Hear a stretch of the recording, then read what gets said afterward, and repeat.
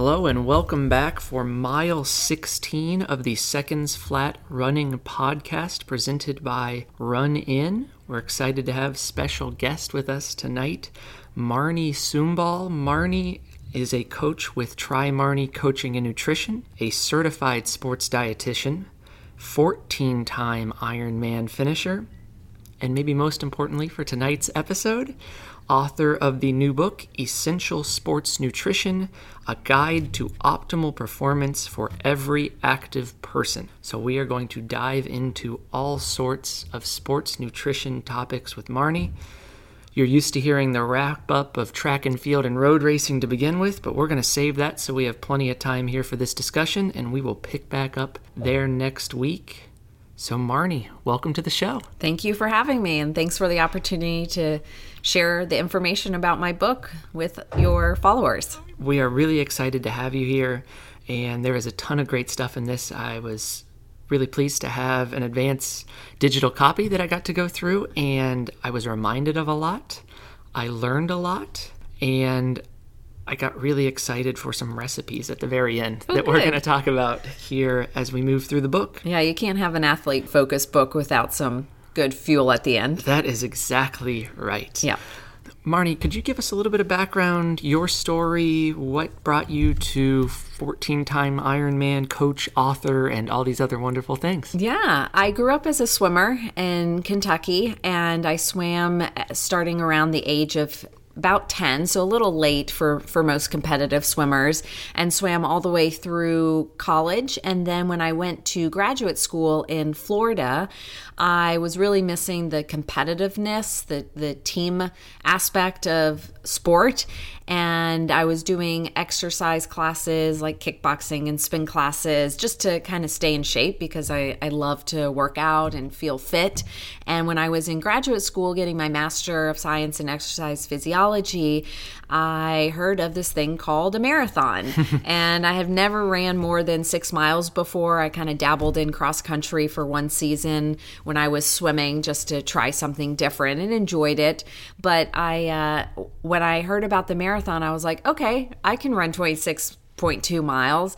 And so I worked my way up, and I ended up running the Miami Marathon in 2000, and I think it was 2006 I ran it, and I ended up qualifying for the Boston Marathon. Great start. And I didn't even know what the Boston Marathon was. I'm not kidding. And I share this story a lot, but it's just kind of funny how you just kind of do something, and then you get hooked, and then you figure out that there's something more exciting you can train for, or a longer distance or a bigger event. And so I was really excited once I learned what the Boston Marathon was.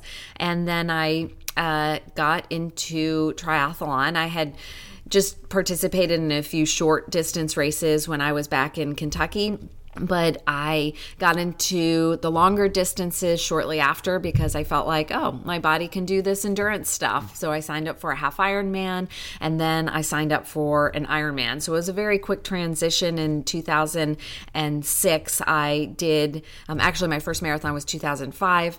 Boston, I did it in 2006. Then I did my first half Ironman a few weeks later, and then did my first full Ironman that year in November, and ended up winning my age group and qualifying for the Ironman World Championship the following year. That was a busy year full of a lot of accomplishments. It was a very busy year, and I realized that my body was designed to do endurance sports. I didn't really know much about it, but it was something that was very fun for me. It was a new challenge, and I really enjoyed the atmosphere and just calling myself a triathlete. And so that's how it all started about 12 years ago. During that time, my education has grown, and I've gotten myself into a career focusing on sports nutrition. After I got my master's degree, I went back to school to become a registered dietitian, and then I started my private practice where I help athletes, coach athletes, work with athletes on nutrition. I focus on endurance athletes as well as runners and triathletes just because that's my specialty area. And I work with any type of individual who is participating in an athletic event at any fitness level. Very rewarding for me. As far as my journey as athlete, I've done 14 Ironmans. I've qualified for the Ironman World Championship 6 times, and I really do enjoy the sport and what it's given me in return. I have a great team of athletes that we coach. My husband and I, he transferred over from cycling to become a triathlete as well on his own terms, and he's enjoying it as well. And so we've really just enjoyed this active lifestyle. And 4 years ago, we moved from Florida to Greenville and really enjoying being in close to the mountains. Yeah. Perfect playground for cycling and lots of hills for running, and a great community altogether. Wonderful. So what inspired this newest project with the book? Well, I was approached to write a book, and I couldn't turn down the opportunity. It was definitely a dream come true for me, something I've always wanted to do. And when I heard that the book was going to be about sports nutrition, I was just over the moon excited, because it's an area that not only I specialize in, but just an area I'm passionate about. And I feel like the topic is very confusing for a lot of athletes, but it's one that can really be a game changer for the elite athlete who's looking to take their fitness to the next level and look for those marginal gains and enhance performance, to the average age grouper or the newbie age grouper who feels limited by nutrition, or feels that they get GI issues, or their body composition has changed in an unfavorable way, or they're having health issues. And so I think it's an area that can really enhance performance as well as health, and I hope that athletes can benefit from the information in the book to apply that information to their active lifestyle. That confusion that you mentioned is one of the biggest reasons we wanted to have you on the show. It's also a reason a few episodes ago during our marathon and half marathon training series that we talked about some race prep nutrition ideas, because it's the stuff we hear all the time from folks that they just don't have the answers for. So we are going to go through your book, through each of the sections in your book, and start to dive into some of those answers and whet the palate of the folks so that they might want to read in a little bit more. Wonderful. To begin, the opening section of the book is how what we consume affects our bodies. And a couple things stuck out to me here on two topics: hydration and electrolytes. Yes. Which are really kind of buzzwords in racing and in competition, because everybody knows them, but I'm not sure that we all understand them and how they affect performance. So the passage on hydration that really stuck out to me is about proper amount of water intake on an average day. We're not really talking about competition now, just on the normal day for the average person. What kind of fluid consumption should we be getting in? Yeah, it's interesting that you bring this up, because for a lot of athletes, water is one of those things that's definitely overemphasized. Make sure you drink water, don't be dehydrated, but it's something that a lot of athletes fall short on. And I think a few reasons: they don't really know how to identify when they're thirsty. They tend to confuse thirst with hunger, or the other way around. A lot of individuals tend to catch up with their hydration as the day goes on, and then they end up over drinking, and then end up having to run to the bathroom a lot at night. A lot of individuals don't know how to drink properly before and after workouts, so they go into workouts dehydrated, and then they end up guzzling water after the workout. And a lot of people just don't like water, and so it's hard to get people to meet their fluid needs. And for men and women, they need a lot of water, and the body's made up of a lot of water, but you still need to drink it. So in the book, you'll see some recommendations for fluid intake. For males, it's 125 fluid ounces, or 3.7 liters. And for women, 91 fluid ounces, or 2.7 liters. Now, it's important that of that, we do want to emphasize water, but we can count things like tea and coffee and smoothies and milk, so other fluids, but also about 80% of that we want from fluid, but the rest of it can come from watery foods. It can come from fruits and vegetables. It can come from soups, other ways that we get the fluids. It doesn't have to be just from water. And I like thinking about it that way, as opposed to this classic recommendation we always heard. I think 64 ounces of water seemed like this across-the-board recommendation we heard for a lot of years, and considering that holistically maybe gives people a better idea of what their body really needs. Yeah, and people, it's a guideline, but people also have to think about what their body is telling them. So if you're If you're peeing excessively throughout the day, maybe it's too much water for you. If you are feeling some of the effects of dehydration, which I list in the book, then you may not be drinking enough water. And this is just as a baseline. And then on top of that, we include fluid intake from our workouts as well.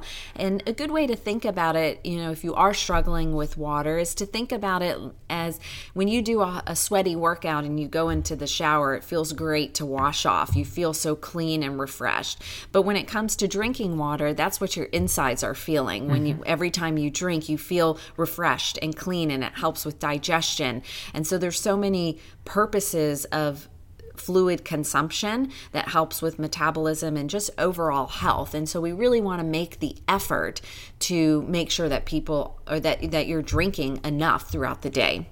You also do have a nice chart in there about like the urine color analysis that can be valuable for people, like as you discussed there. But maybe my favorite chart in the book is a breakdown on electrolytes. Yeah. So, electrolytes. What are they? How do we get them? How do we use them? Because I think there's a lot of misconception. Yeah, they're positive and negative charged ions that we find in our body, in the blood, and they all serve a purpose. And I have a chart in here. We have sodium, potassium, calcium, magnesium. I list the role of each of them in the body. So as an example, sodium, it helps maintain fluid balance and blood pressure, transmit nerve signals, and then also the main food sources. So as an example, a lot of people associate calcium is found in milk and yogurt, but people may not know that magnesium, that helps with our muscle contractions, that it's found in Swiss chard or dark chocolate. And so it's important for people to appreciate all of the electrolytes, and we can get them from real food. Sodium is the most important one because it's found in the greatest concentration in our blood, and it's the one that when it gets out of whack from dehydration, that athletes tend to suffer issues. And so it is one that we want to pay attention to when it comes to the daily diet, when it comes to before and after workouts, so rehydrating, and when it comes to using sports nutrition products. And I do talk about that in the book of how to understand how much sodium you need. Are you an athlete that needs to preload, so taking in sodium before a competition to boost plasma volume so that your heart can work more effectively during the workout, especially if it's a hot weather race. Also, females in their high hormone phase, they may want to preload as well. And then also rehydrating. A lot of athletes will just drink water after a workout, but that's not replenishing the electrolytes that you lost in sweat. And so I go into a lot of detail. I do agree that it is an area that a lot of athletes are confused by because water and sodium seem to be emphasized, but a lot of athletes don't know how to apply those guidelines to their active routine as well as their daily lifestyle. Beautiful segue into the next section, because we have discussed sodium loading, for example, before competition on the show before. And that's a great opportunity for folks who emailed into the show and were interested about that topic. We got questions about it and tried to give people more detail, but you could really unpack more of that here in the book. And in the next section on nutrient timing for better results, we're taking all the stuff we consume in part 1 of the book, and now we are working that to try to time it out for when it's best for us as endurance athletes. So maybe a little bit of background, Marni, on what is nutrient timing and why it is so significant for an endurance athlete. Well, when you think about nutrient timing, I think the first thing that active individuals may relate to is this idea of having a recovery drink, right? You finish your workout, have a recovery drink. That's the concept of nutrient timing. There's a key opportunity when you want to be taking in carbohydrates, protein, fluids, sodium. And so a lot of people, they go to the gym and immediately afterwards they'll have a smoothie. Well, is that appropriate for everybody? Is that needed for everybody? Not necessarily. One of the things that I go into detail, which I felt like a lot of athletes struggle with, is how do I know how to recover after a workout? When do I need a recovery smoothie? When can I just have a snack? When can I just have a meal? And so I go into detail what type of workout you're doing and what to be eating after the workout. So that's just one example of nutrient timing. But really the concept is to plan your food and fluid intake around the workout so that you can have favorable performance gains, so that you can adapt the best that you can. Now, for some athletes, it may be the strategic consumption of food, so making sure that you eat a certain amount of carbohydrates before. And for some athletes, it may be avoiding carbohydrates before a workout. So there's certain adaptations that the athlete wants to make, whether it's from a performance standpoint, changing physiology, maybe it's mental as well. There's certain things that athletes want to do to take their performance to the next level or just to get the most out of that workout. Fantastic. A couple golden rules that you might have in this nutrient timing arena? That's a great question. As far as golden rules, things that I recommend for athletes or I apply to my own active lifestyle, I think just the golden rules of always supporting your workouts with nutrition. You know, we live very stressful lives. Everybody here that's listening, probably going to work right now or juggling kids and a lot on the daily plate. And training or exercise, it's often an escape. You know, for the elite or the professional, they try to remove those added stressors and they want to get the most out of their training session. So regardless of how you classify yourself, what type of athlete you are, training is stress and life is stressful. And so we don't want to make our training routine more stressful than it needs to be. And so what we want to think about is, how can I reduce overall stress? And one way that I feel that athletes can reduce overall stress is to make sure that they eat before the workout, that they eat after the workout, and if the workout warrants the use of sports nutrition, high intensity, long volume, maybe a very hot workout that's moderate intensity, moderate volume, then we want to think about, well, if I support my body with proper nutrition before, during, and after the workout, not only will I have a quality training session, but I'm going to bounce back from it better because my body's not going to be compromised. My immune system's going to be healthier. I'm not going to release as many stress hormones. I won't be in a depleted state. My body can recover quicker. I think that's probably my golden rule. And although it sounds simple, it is overwhelming for a lot of athletes because they don't think about eating after the workout, or they forget to eat before the workout, or they're scared to take in nutrition during a workout. And hopefully the book answers a lot of those questions, provides appropriate guidelines for athletes of all levels to help athletes with that golden rule of supporting your training sessions with proper fuel.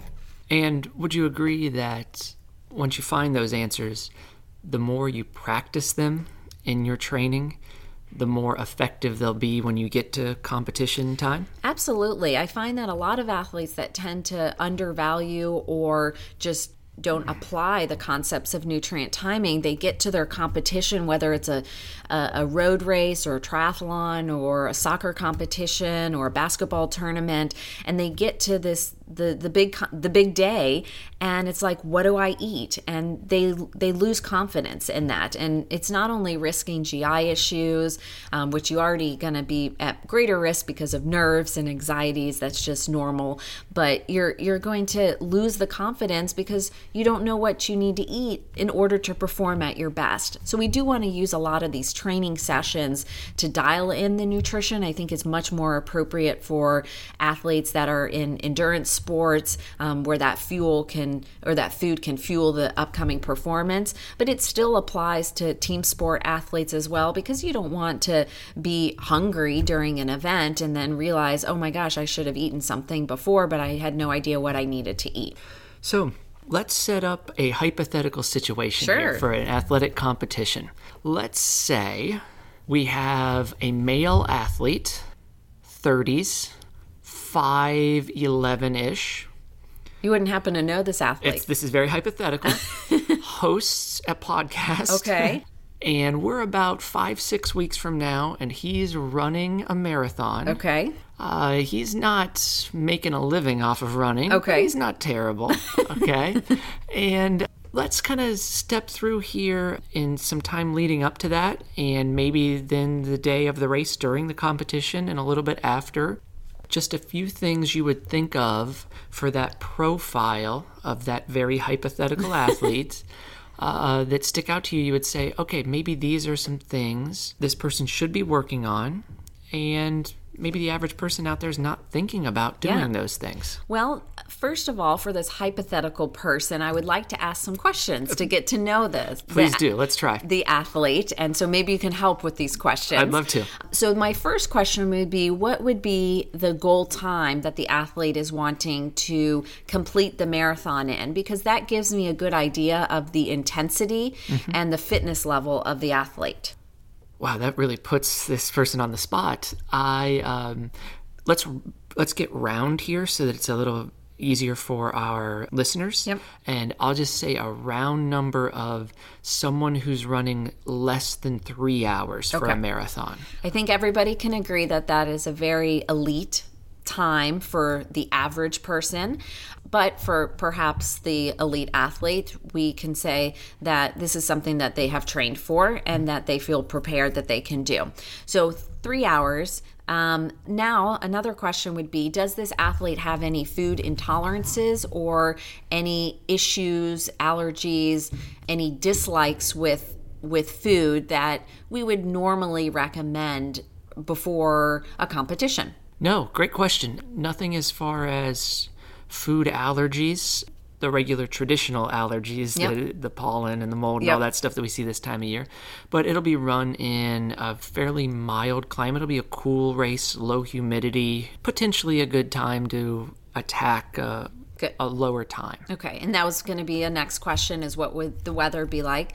Is the course going to be a difficult course like an off-road triathlon or off-road running race, or is it going to be a flat and fast type of course? Road race with some rolling hills early, but actually it's a point-to-point with a net downhill. Okay, all right. And all of this is really helpful because when you're planning for a race, you want to consider everything about the race. Another question would be, is this a type of race where you're going to need to take a bus to the start? Will you be able to walk to the start? Is it a delayed start like the Boston Marathon where we're looking at 10, 11 o'clock, or is it the typical 6, 7 a.m. start? Yeah, 7 a.m. with a walk to the start. And these are great because these are the things everybody should be asking themselves, right, as they walk through their preparation. Yep. So yeah, 7 a.m., walk to the start.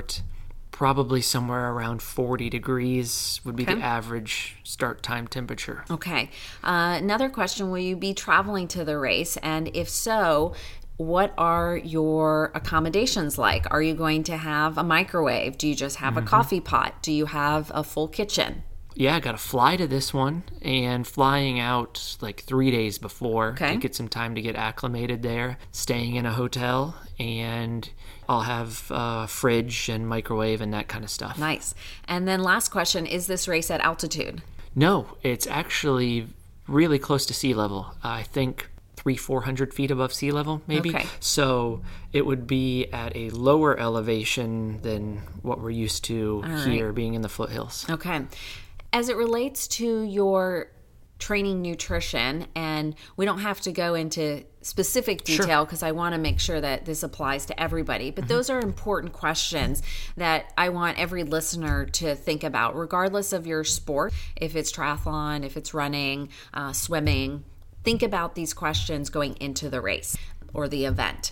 As far as nutrition goes, prior to the race, we want to make sure that you are gradually decreasing foods that will upset your stomach. So if there's anything that you've had experience in the past that doesn't sit well, more of gassy foods like broccoli, cauliflower, maybe asparagus, high fiber foods. High fiber, that was my first thought. Muffins, bran, even some breads as well that may be higher fiber, whole grain. We want to think about, if you were to have an upset stomach, you were sick with a stomach flu, what would be foods that would sit very well. Maybe brothy like soups, saltine crackers, white rice, and then we can add in some protein as well, chicken, tofu, depending on your preferences.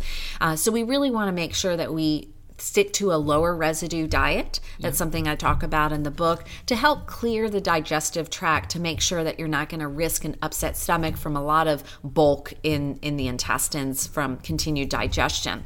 I also like athletes to carb load earlier in the day and not to eat every carbohydrate in sight. So as an example, we want to have a bigger breakfast in the morning, something like pancakes, French toast, granola. Now we're talking. Yeah, and then taper off the food as the day goes on so that you're still eating carbohydrates, but it's less volume. So we're not going to bed with a really full stomach full of bowls of pasta or pizza that could essentially upset the stomach, cause disruptive sleep, maybe just not make the athlete feel well from the feeling of having lots of food, it's still digesting in the gut. So I like my athletes to think of the day as, let's start with a very rich carbohydrate meal and then decrease the volume as the day goes on. And this would apply for that 72 hours out.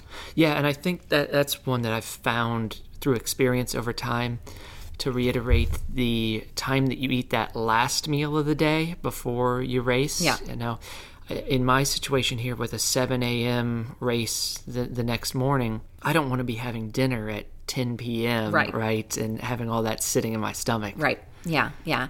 Eating foods that are familiar to you. Simple and familiar. Simple and familiar and well practiced. So maybe going through a scenario in training where you're eating similar foods, treating it like race day. Yeah. Sometimes athletes like to use a tune-up race to kind of go through and practice some of those rituals as well.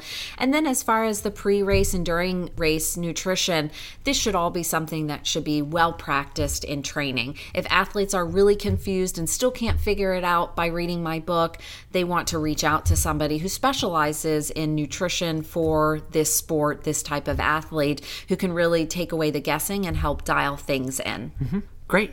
In part 3, you go into optimal performance for every athlete, and I'd like to transition a little bit to the recovery. We went through some good prep for the race that you just went into, and there's some great stuff on recovery and how we can eat to recover.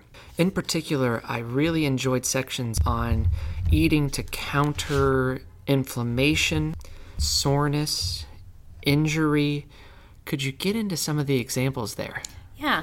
Every athlete should think about that your workout doesn't stop until you recover. And so once you stop sweating or your heart rate goes down, now you have that prime opportunity where you need to benefit from the workout. Your body's in a very depleted, destroyed state, and we want to maximize the fitness now. And recovery is everything that happens between two workouts. And so we want to kickstart that recovery as soon as possible. A few ways we can do that. We can look into protein, carbohydrates, so the macronutrients, but there's also some ways that we do and don't want to recover. We don't want to recover by popping an anti-inflammatory like ibuprofen or Aleve because we want the body to do that naturally. The body is prepared to do that. It needs to release chemicals that will help the body fight inflammation, but if we're using an over-the-counter chemical to do that, then the body doesn't create new ways to do that so that you can recover faster and better. So we really want to eliminate the anti-inflammatories as much as possible. Obviously, it's a case by case when athletes really need to use them. We also want to avoid the excessive intake of antioxidants in terms of pills. There's some research that shows that when athletes overdo it on antioxidants, vitamin C, vitamin E, vitamin A, vitamin D, a lot of these fat and water-soluble vitamins taken in pill form, they can actually counter do the effects of what you just did. So instead of the body trying to repair itself, now the body is creating more stress because of these. Now, having said that, let's use real food. And although there is some research that says do not take antioxidants after, like berries and things like that, after a workout, there's not enough research for me to say athletes don't eat cherries after a workout or don't eat a banana after a workout. By all means, those are great healthy foods. We just don't want them in pill form. And one interesting quote unquote supplement is tart cherry juice. And it's something that you can find in the grocery store. It's becoming more popular, and tart cherry juice is something that athletes may look to help kickstart the recovery process because it's shown to help with inflammation. Great one. That one got me fired up. Yeah. All right. Also in part 3, you get into the topic of body image and disordered eating. And we at Seconds Flat have been champions of one of our favorite female runners, Shelby Houlihan, who has had an incredible season on the track. And Shelby is also somewhat famous for the posts she'll have on social media of what her diet looks like. And she is very much promoting an idea of, 1, strength in the female body, and 2, a great balance of eating, working hard, enjoying life, and not putting too much pressure on any one of those aspects. So I'd love for you to discuss a little bit of how you get into some of the body image and disordered eating topics within the book. Well, we definitely need more of her as a good role model. Unfortunately, the media loves to showcase very lean athletes that kind of fit the mold of this quote unquote perfect body image. And it's just not realistic. And also, it's not safe for a lot of athletes. Athletes come in all different shapes and sizes. And sometimes the body of an athlete that needs to perform at his or her best, it doesn't look like what the athlete thinks the body needs to look like. So that's something that I really wanted to focus on in the book. I could definitely write a whole book on body image and disordered eating. And I want to make sure when athletes read the book that they really do maintain a good relationship with food and their body. The backbone of everything that I've written in the book and all the information, it's with the mindset that I want athletes to stay in good health. And that's not only physical health, but also mental health. And I want to make sure that athletes aren't afraid to eat, that they're not scared to eat. They don't feel guilty when they eat. They're not bashing their body, but they're thanking their body. And any guideline or tip that I provide in the book, it's really with the mindset that you are not going to sabotage your physical or mental health by trying something new or continuing to do what maybe you were scared to do or what you heard from somebody else. And a lot of athletes, they feel these personal struggles with body image. We do see it a lot in the sport of running. We see it a lot in triathlon. We see it a lot in sports where you have a leanness is associated with performance, that the lighter you weigh, the better that you'll perform. I know in my sport of Ironman, endurance triathlon, that's not necessarily the case, that you need to be strong, not necessarily lean, and strong comes in all different sizes. And we do have runners that are coming forth and expressing their struggles with body image by trying to achieve this leaner, lighter body frame just to be able to run faster. And unfortunately, eating disorders and disordered eating, it's very popular.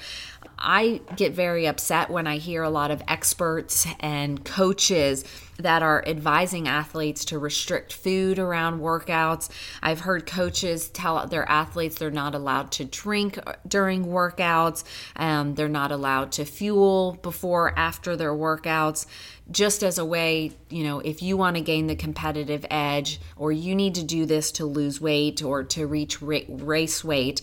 And that's definitely not the case. Everybody's different. Another thing is that we live in a society that has such a poor relationship with food, such an unhealthy relationship with food. And we have this idea of what the ideal body should look like, especially for athletes. And so people are just so dissatisfied with their body.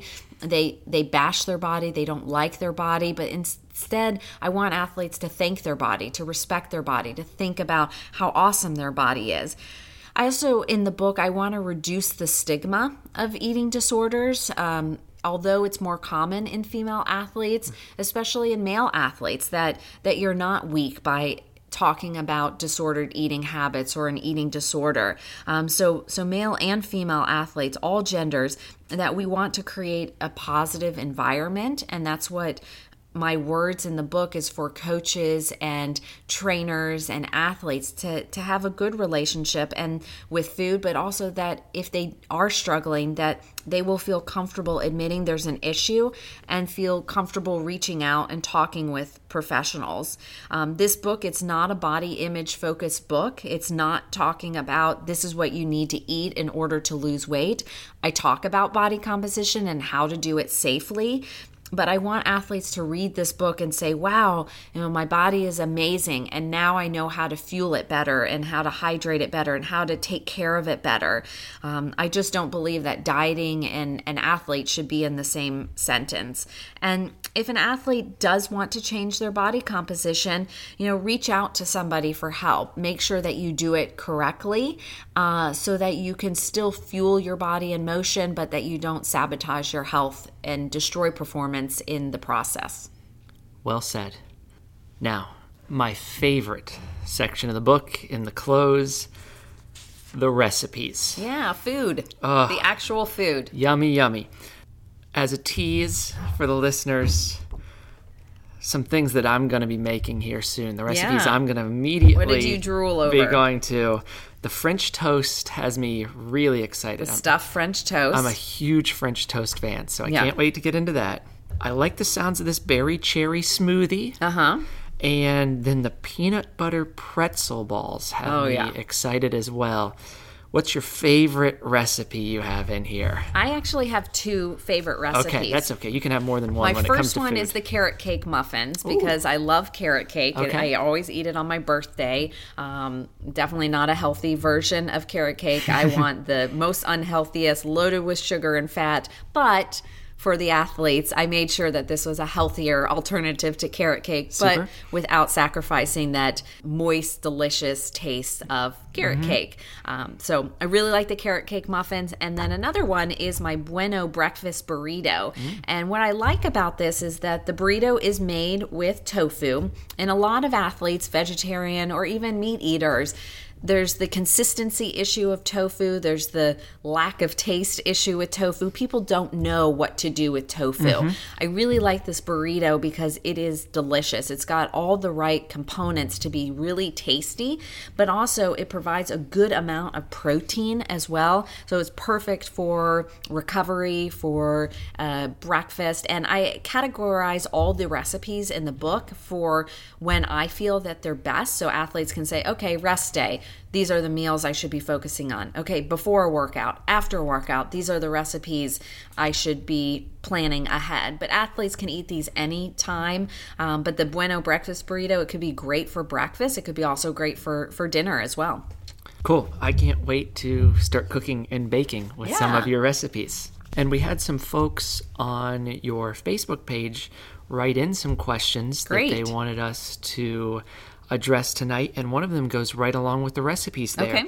Steve asked, what is a nice make-ahead recipe for the people who are really starved for time? Yeah. Well, I would consider any athlete starved for time because they're just adding one more thing into their already busy plate. And so with every recipe that I have in this book, I really took the athlete in mind. What is the athlete going to want to eat and what are they going to want to make? And for, I would say, the majority of the recipes, they can all be made in 30 minutes or less, and that includes prep time. So most of the recipes only take about 10 to 15 minutes to actually make. I also provide some tips in with the recipes, so how you can plan ahead, how you can make ahead, how you can freeze them so that you can cook them in bulk or make ahead and then have them for leftovers. For some of the other recipes that may take more time, you may be using the slow cooker or the stove or the oven. And so if it takes more time, it's just really for the food to cook, not necessarily that you're going to need to be there to be adding ingredients, to be stirring, to be checking on it. So for example, my slow cooker sweet potato quinoa curry, that does take a few hours, but you can make it in the morning, and when you come home from work in the evening, it's going to be prepared. Same thing with my crust-free spinach, mushroom, and cheese quiche. You can only takes about 20 minutes to prep, about 40 minutes to cook it, but there you can go and you can be running on the treadmill or folding laundry at home, and it's going to be done in the next hour. Great. Those both sound delightful as well. We also had a question in from Jimmy, which is more of a global reflection really on the book, I think. And he asked, at what age should an athlete, whether an Ironman or a weekend warrior, really focus on nutrition?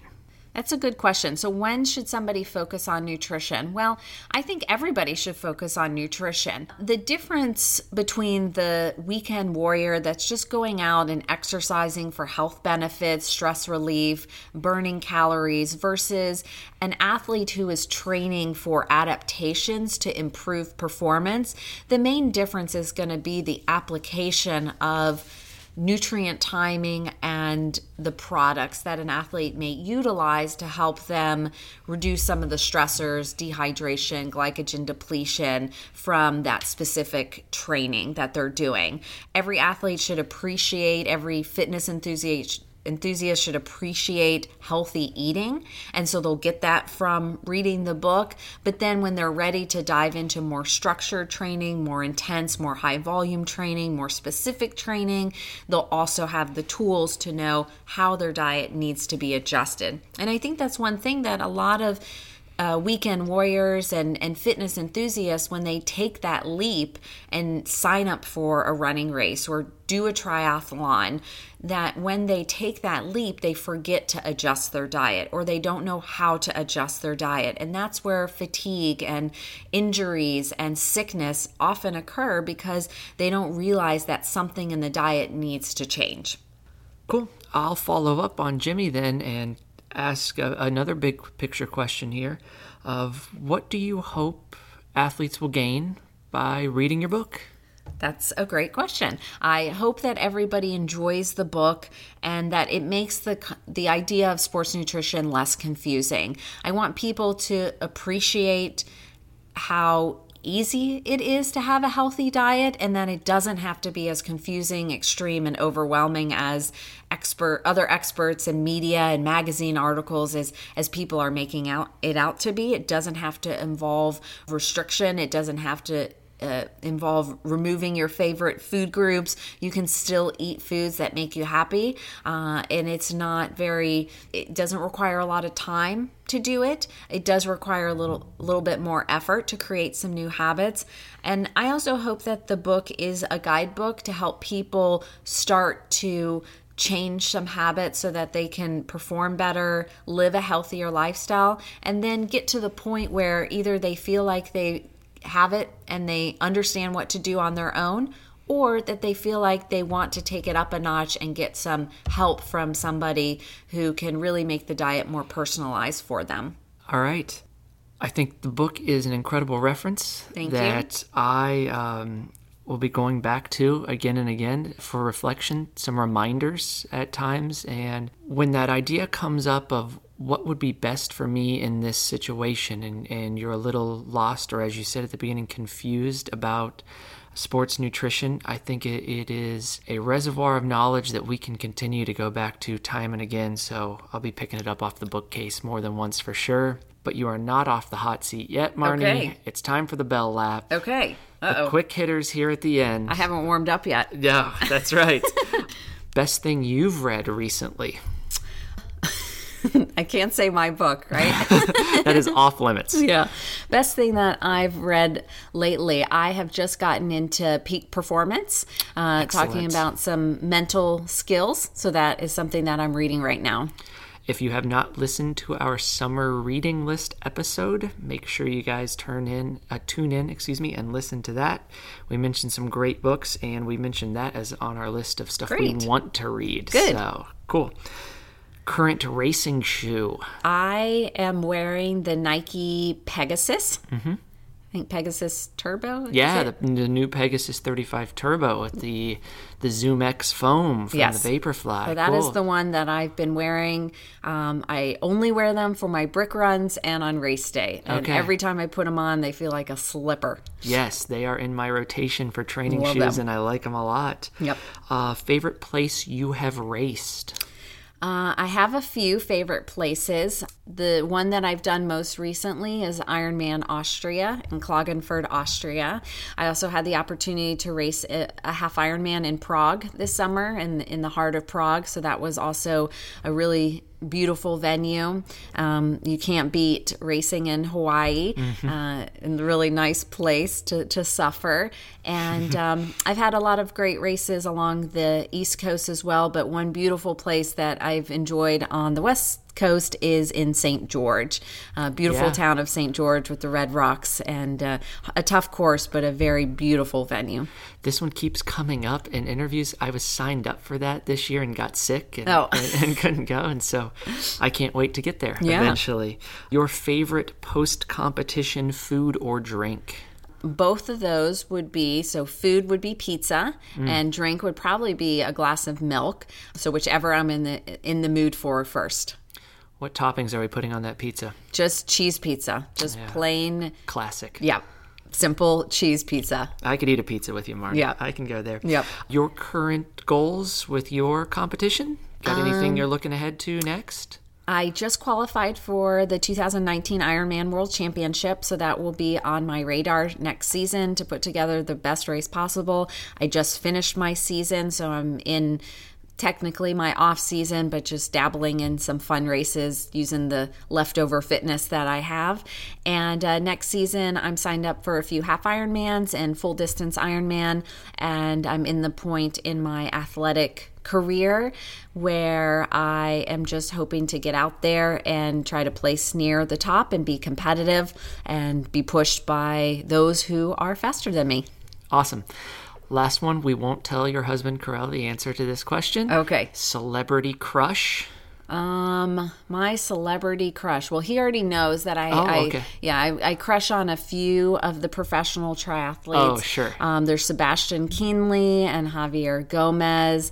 Those are two that come to mind. So yeah, and he knows all about that. Okay, so it's a pro athlete kind of thing. Yeah, And he's super.